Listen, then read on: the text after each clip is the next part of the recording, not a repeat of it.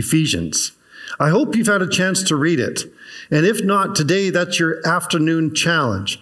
Read Ephesians in one sitting, front to back. It won't take long. And I guarantee you will be encouraged as you read God's word, especially as you read Ephesians. I can't say that of Leviticus, but I can say it of Ephesians.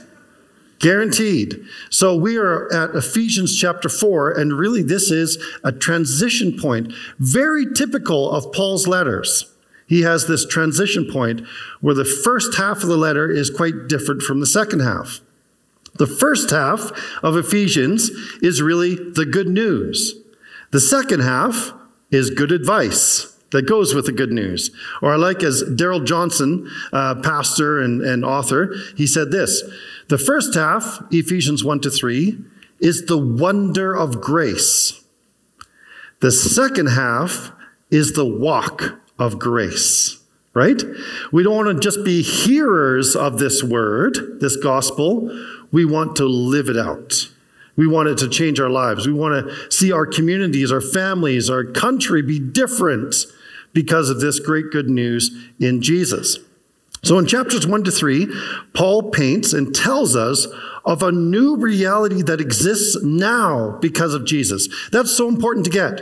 As you read through Ephesians, Paul is not talking about something future. He's not talking about heaven that is to come. He's talking about here and now. You are already, if you are a believer in Jesus, you are already seated with Christ in the heavenly realms. Your spot is guaranteed, and you are experiencing it now. Well, you're seated right now in Bonavista Baptist Church. But according to Paul, you are equally, this is the equal reality, seated with Christ in the heavenly realms. It's now. So Paul paints this new reality for us. He says, this is the reality that we're living in. In the second half of the book is the invitation to live in that new reality, to live from that place of being seated with Christ. And that's what he starts to work out. So this is all about identity.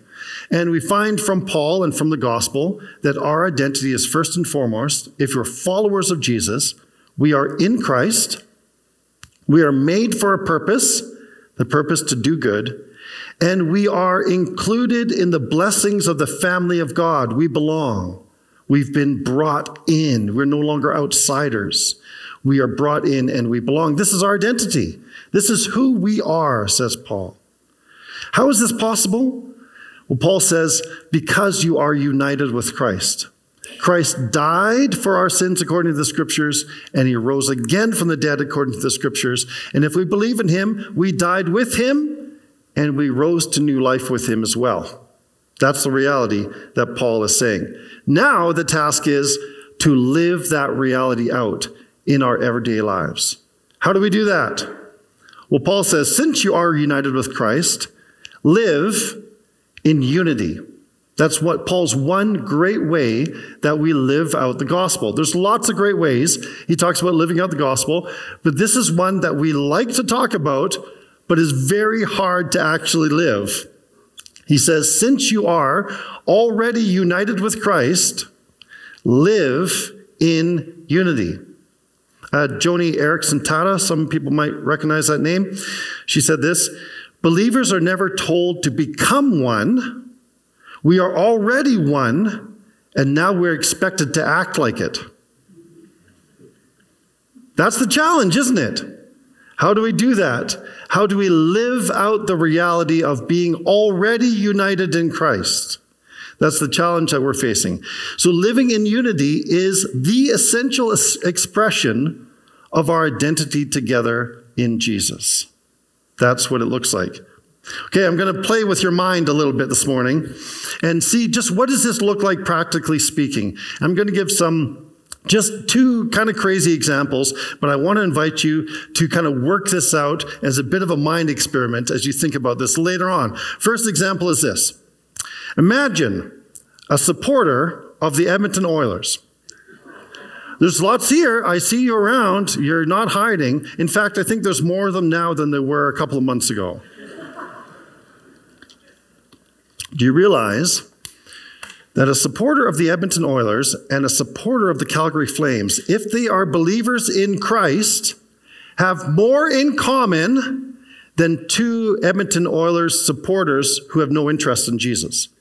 Okay, now I know that's ridiculous. Sounds ridiculous, but work with me here. Because here's what the world wants to do to us.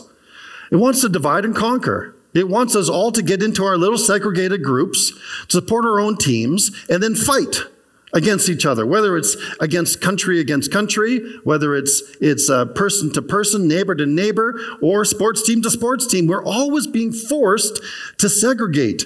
And what we don't realize is that person up in Edmonton who's, fan of that team, if they're a follower of Jesus, they have way more in common with me than two guys that have no interest in Christ, even though they support the same team. Okay, let's up the ante a little bit. Let's talk about something that matters a bit more. Politics. Are you ready? Oh dear, someone said. A follower of Jesus, now don't shout out or groan. This is not a political rally. A follower of Jesus who is a liberal supporter has more in common with a follower of Jesus who is a conservative supporter than two conservatives who just attended the Tucker Carlson rally who have no interest in Jesus. Do you see where I'm going with this? Right? So and we should be thankful in our political system that we have people on the opposite side. If we only had one political party that we all had to support, that would be some other country. Right? And so we should be thankful for those who are opposite from us. But what we need to realize as followers of Jesus is that our identity is not rooted in our political affiliation. Our identity is also not rooted in our sexuality. Our identity is not rooted in what team we support. Our identity is rooted in Jesus. If that is true, we have more in common with people who sit opposite from us, if their identity is also in Jesus, than we realize. And that facilitates conversations, because we can have disagreements then and still recognize that ultimately we are one in Jesus. We are united in Christ.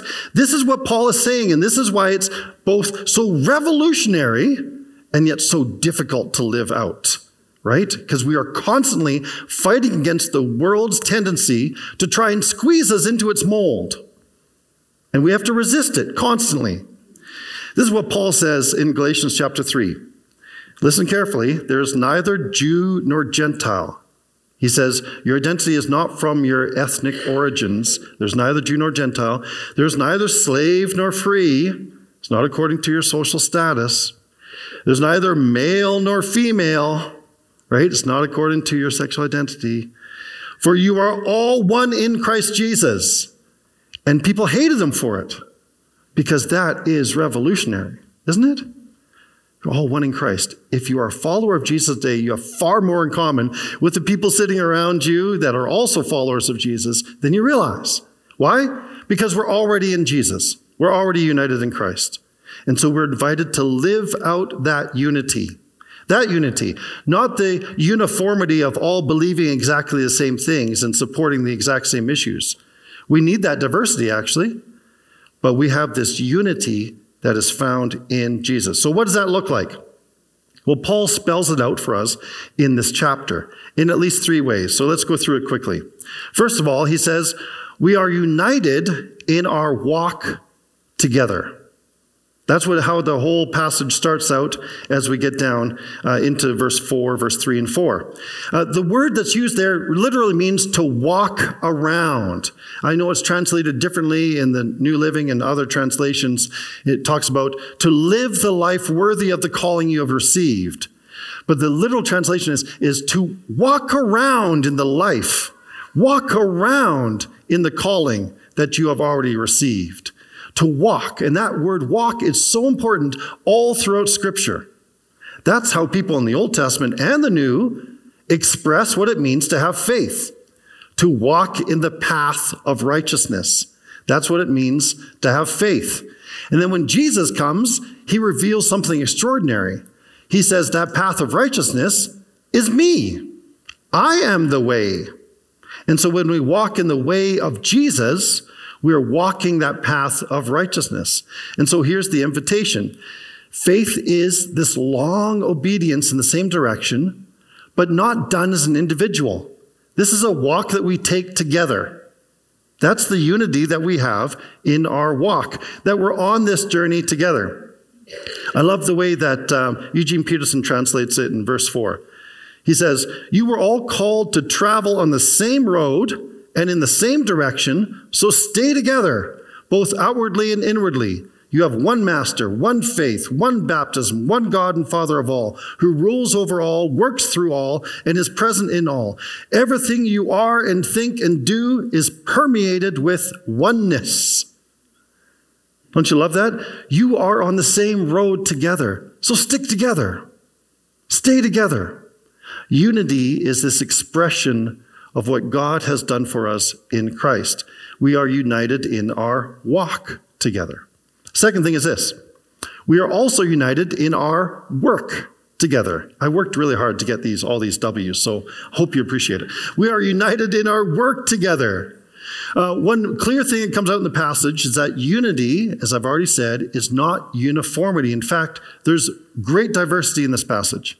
Again, Eugene Peterson says in verse 7, "But that doesn't mean that you should all look and speak and act the same. Out of the generosity of Christ, each of us is given his own gift." And he goes on to list some gifts. But before he does that, he quotes from Psalm 68. But he does it in kind of a strange way, because Psalm 68 says this: "When you ascended on high, you took many captives. You received gifts from people, even from the rebellious." What's happening here? In Psalm 68, the image is of the conquering king returning home. And as the conquering king comes home, all the other vassal kingdoms are supposed to send gifts to the conquering king. Well, if you read it in your Bible in Ephesians chapter 4, verse 7, you'll realize that Paul changes it around a little bit. Jesus, as the conquering king, instead of demanding gifts from others, he's the one giving the gifts out. That's quite remarkable.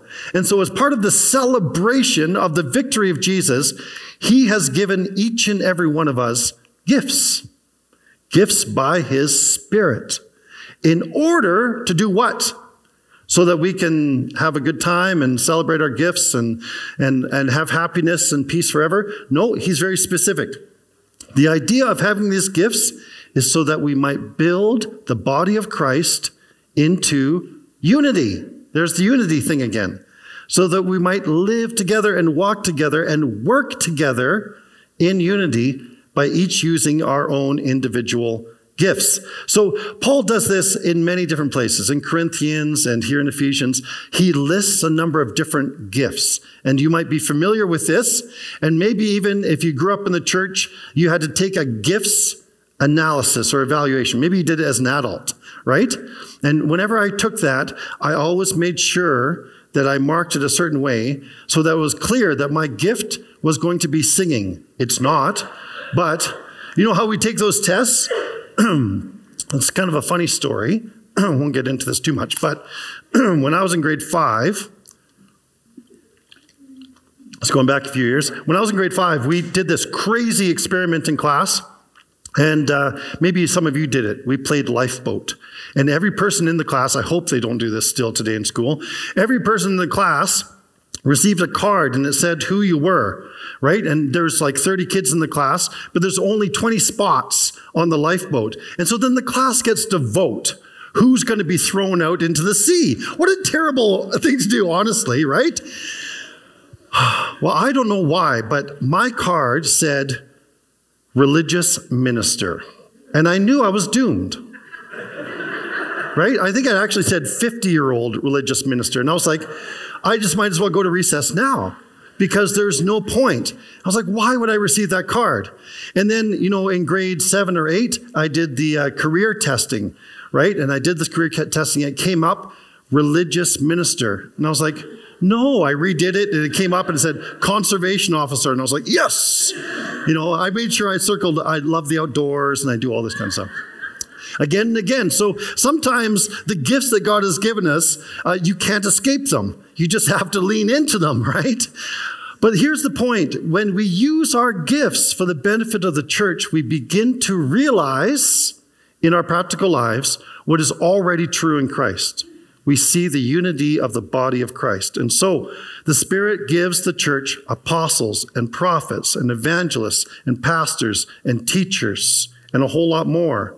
These are the leadership gifts that Paul mentions. I won't get into them too much because these gifts are often over-dissected and then we lose the impact.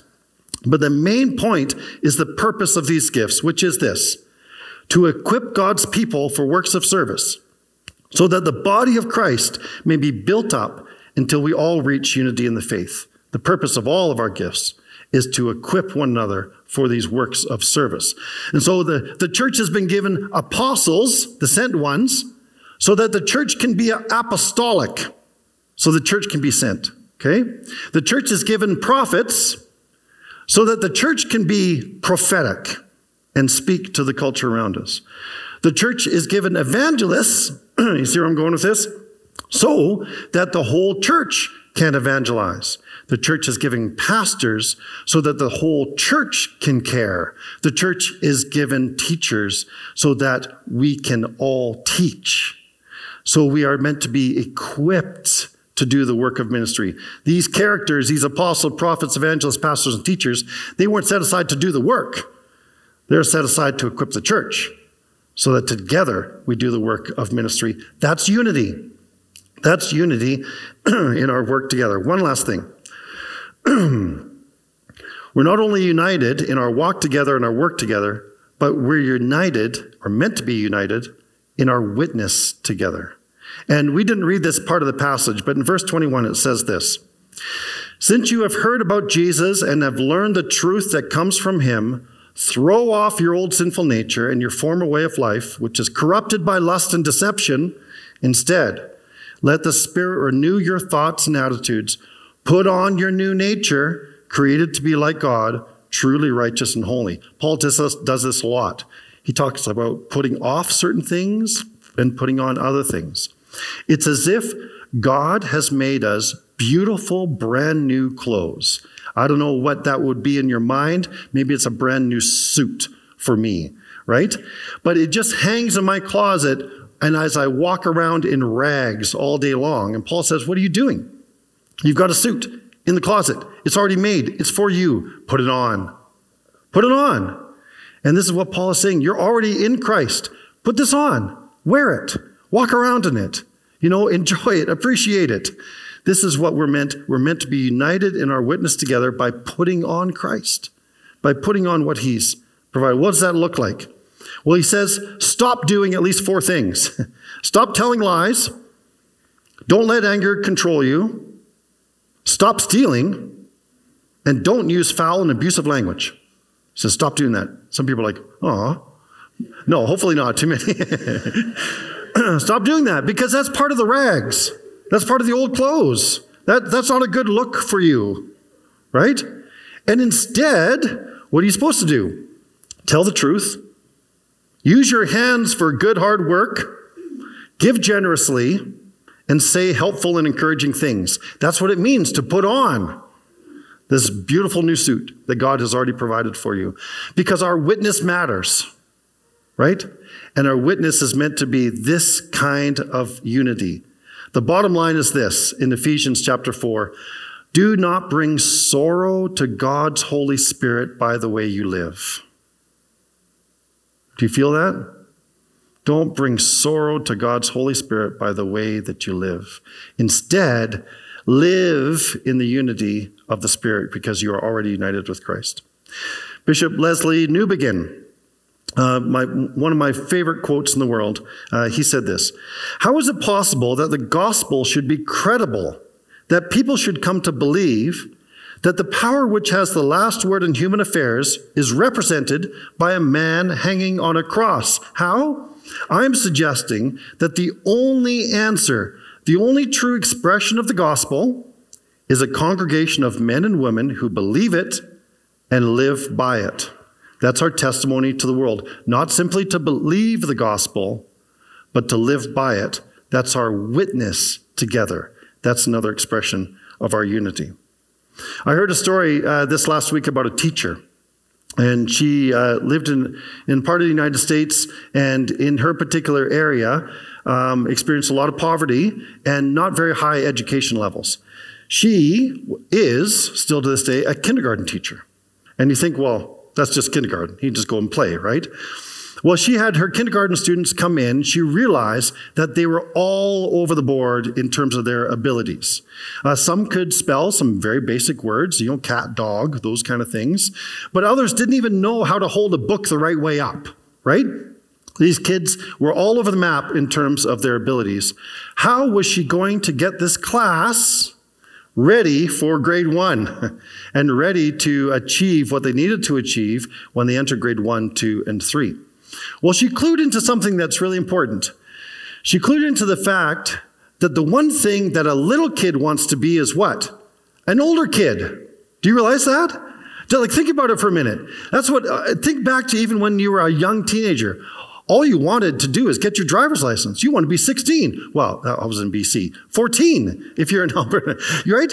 When you're a younger child, you want to be an older one because they seem to have more fun. They're faster. They have more abilities. They have less restrictions, right? All those kind of things. And so she was like, aha, I know what I'm going to do with my class.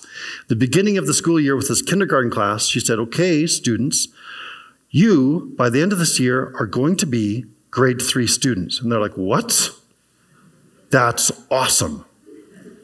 Right? And they were so excited. And in fact, she changed how they addressed one another. Rather than just calling each other by their first names or something worse, they always had to address each other as Scholar so-and-so, right? Scholar Simpson. And so they had to address each other this way.